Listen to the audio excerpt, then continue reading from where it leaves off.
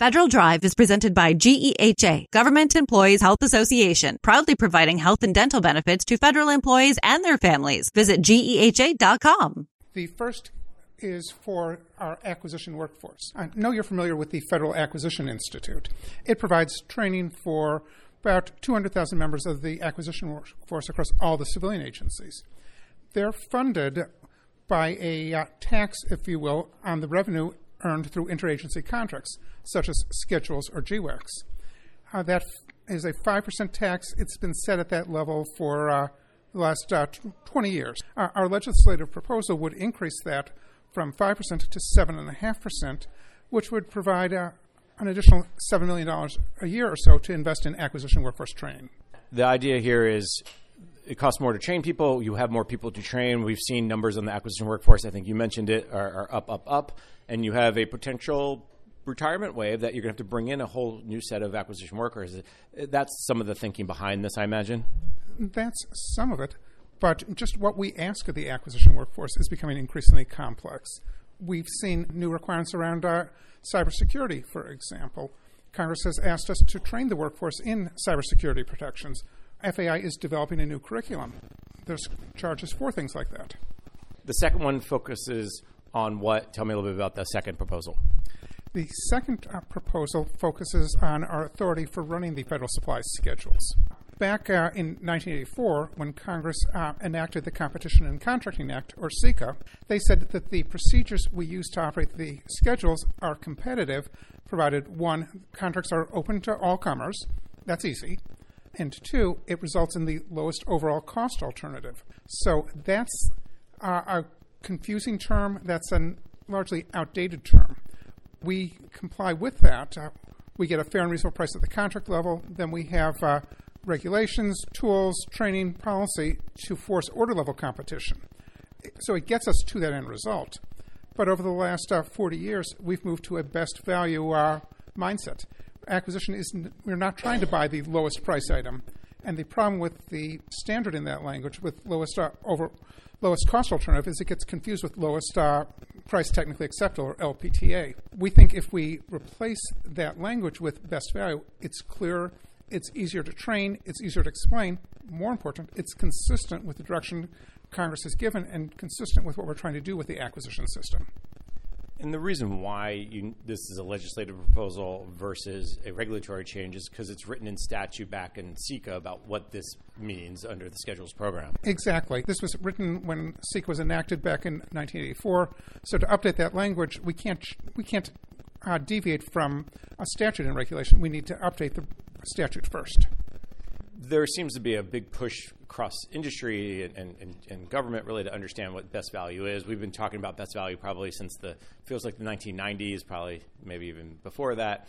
Do you believe this change would go a long way to really establishing best value as the basic standard, or what would it do by changing this beyond improving the language? And you mentioned some of the other benefits of understanding and standardization.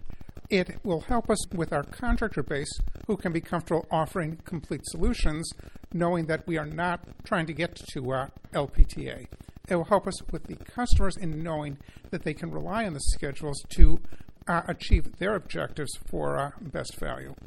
And it will make training and education easier and more consistent with the way the federal acquisition works. We want to shift over to the regulatory change, too. This is in the Federal Register. Talk a little bit about that. That is the economic price adjustment change, and this dates back a couple years ago in terms of a deviation you all issued. Talk about what you want to do from that initial deviation to now. Following the pandemic, we all saw price spikes. Inflation was running really high. At that point, GSA issued a deviation for our schedules program. We said we're not going to enforce certain limits on price increases. The standard set of clauses that we use limited the number of increases you could ask for, limited the timing, limited the amounts of those increases. None of that really worked in trying to have a healthy partnership with industry in a time of rapidly increasing prices. So we've operated under deviation for much of the last 2 years. We've recognized, though, that this is working well, it's effective, it empowers our contracting officers to make good decisions, it helps us in working with our industry partners. So the proposed rule in the Federal Register would make that permanent. It would update the several EPA clauses currently in the Schedules program, consolidate them to one, and get rid of all of these regulatory mechanisms, instead relying on market forces, on the knowledge, intelligence, and negotiating skill of our contracting officers, and on industry recognizing that they have to operate in a competitive market. Leadership today, especially within the federal workforce, is being tested more than ever before. As the Cybersecurity and Infrastructure Security Agency's Chief People Officer, Elizabeth Comstetter sees a focus on people as absolutely crucial to her leadership style. Comstetter joined Shane Canfield, WEPA CEO, to reflect on her years of experience leading in the federal human capital space. Hello, and welcome to the Lessons in Leadership podcast. I'm your host, Shane Canfield, CEO of WEPA. Today I'm joined by Dr. Elizabeth Comstetter, Chief People Officer at the Cybersecurity and Infrastructure Security Agency. Elizabeth, welcome. Thank you. Great to be here. In your current position at CISA, one of your responsibilities is ensuring a people-first culture. Explain what that is, and what's the role of leadership in creating and shaping that culture?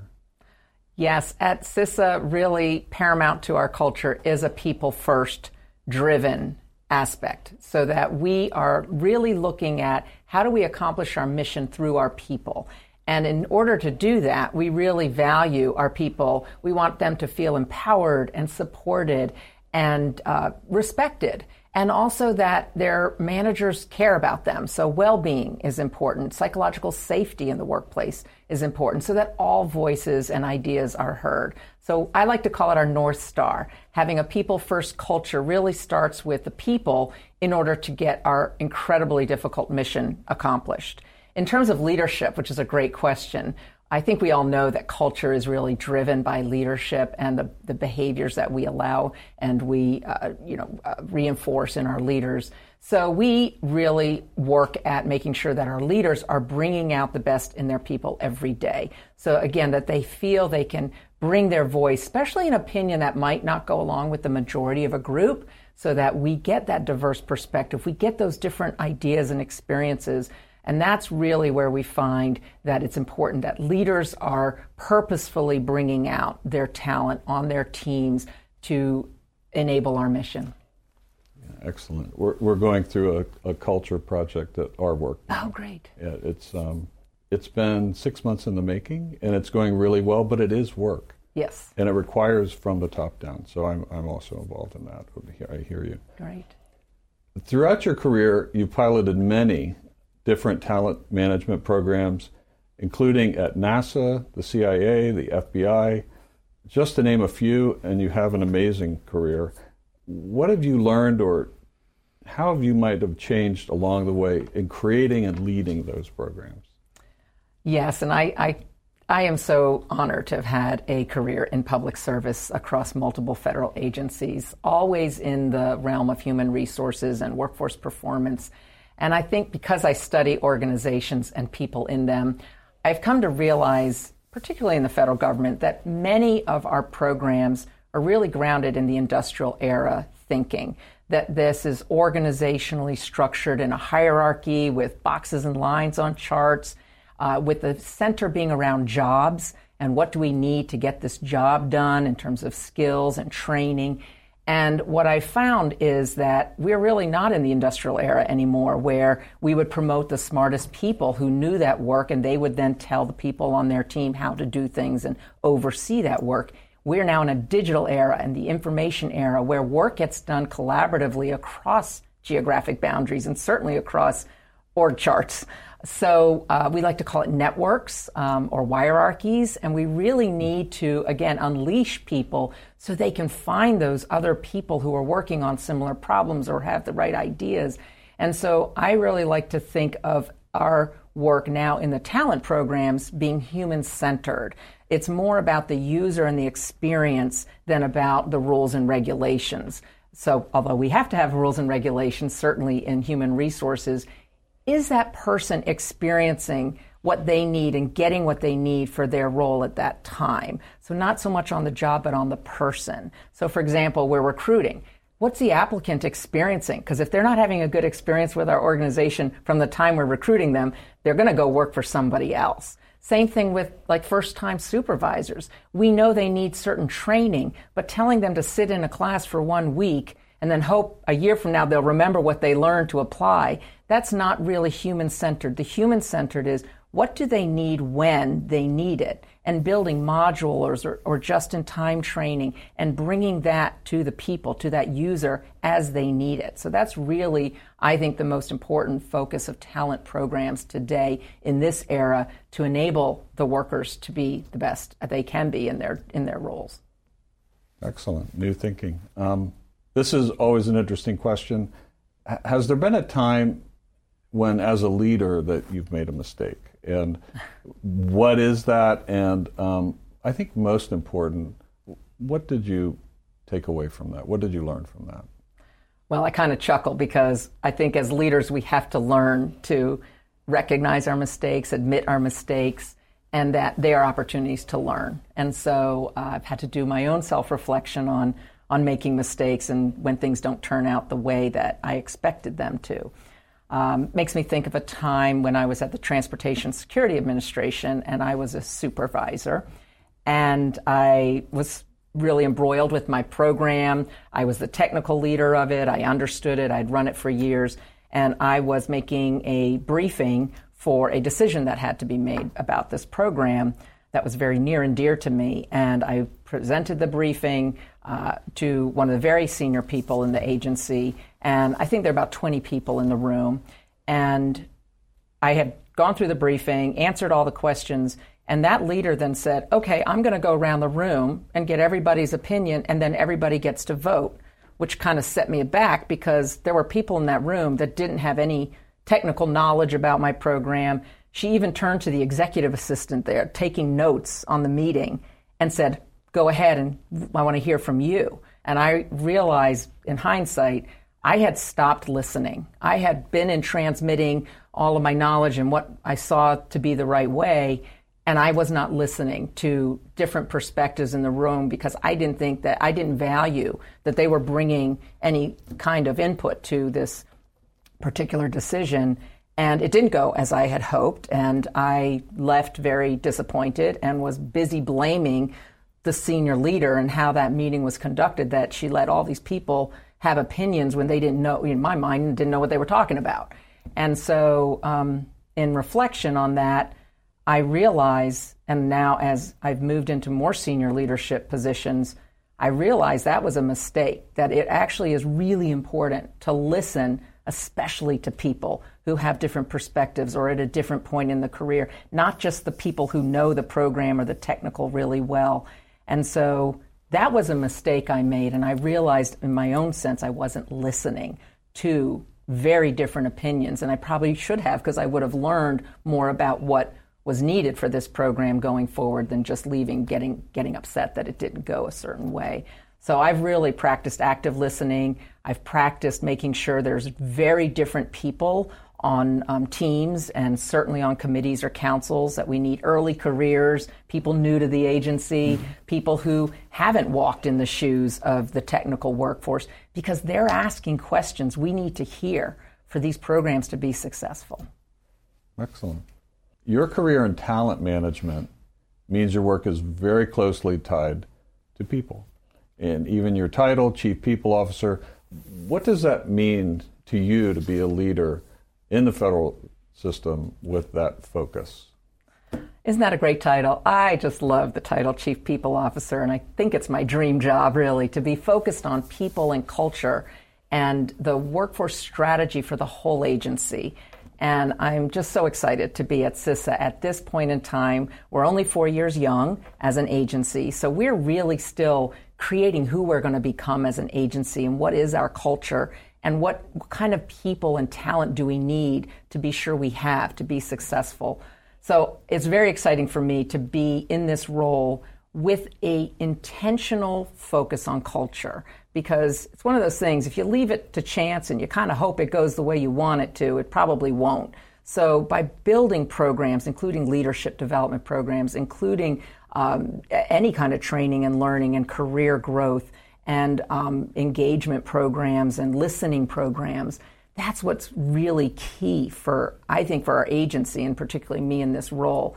I think in the federal government, we got used to doing annual survey, the Federal Employee Viewpoint Survey that OPM, Office of Personnel Management, runs every year. So we would do a survey and we'd read it and we'd say, oh, this is the opinion of our people. And then we would do action plans, and then we'd roll out certain activities that we would hope would increase engagement. In this era, you can't do once a year and understand what your employees' experiences are, what they need, what's working well, and what needs to improve. We need active, ongoing listening programs. So one of the things we're doing at GSA is having more pulse surveys, having more focus groups and what we call sensing sessions, expecting our leaders to have office hours where anybody can come and just talk about what's going well, what do they need, how are things going, because we feel like it is an ongoing need to hear from our people. And I think in this role and over the years of serving, I've also realized there's never a one-size-fits-all. You know, we think certain people need certain things at certain times in their career. There's no one-size-fits-all. Neither can we also customize everything to every individual. So there's got to be a sweet spot in building really great talent programs, but also, like I said, thinking about, can we do this in modules? Can we make it a menu? Can we do it just in time as people need it so they can practice the new skill or knowledge in their role? So I think we have such great opportunity, again, with the technology that enables us to really focus on how we connect people with their work and their team to get things done in very new ways. This is always an interesting question. Is there a figure, either from your personal life, your past, somewhere in history generally, that inspired you, your leadership style, how you view leadership? There are many figures who have been very inspirational to me, but there is one that sticks out, and that's my mother, Paula Brownlee, who has been a very inspiring leader to me all my life. And I think because, first and foremost, she had a strong family and a strong career. And that's something I always wanted. And I saw her first as my mother, but then I also saw her as a leader in her career and in academia, which was her chosen field. But I always knew her family came first. And as I saw how she balanced different family needs with also a growing and more prominent career positions in leadership, that she had to balance that.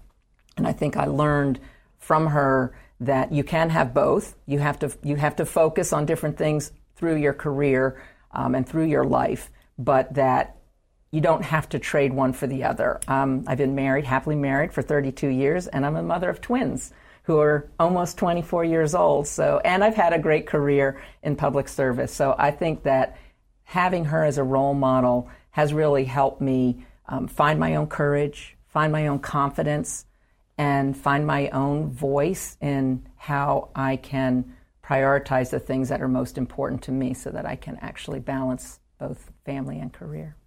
And you're doing it well.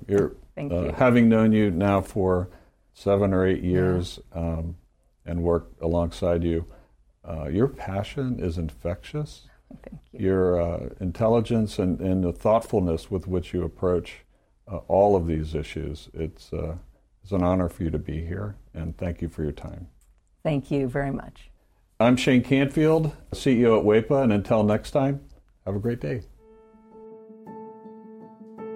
Find the full podcast and future episodes of Lessons in Leadership on the Federal News Network app and anywhere you enjoy your podcasts.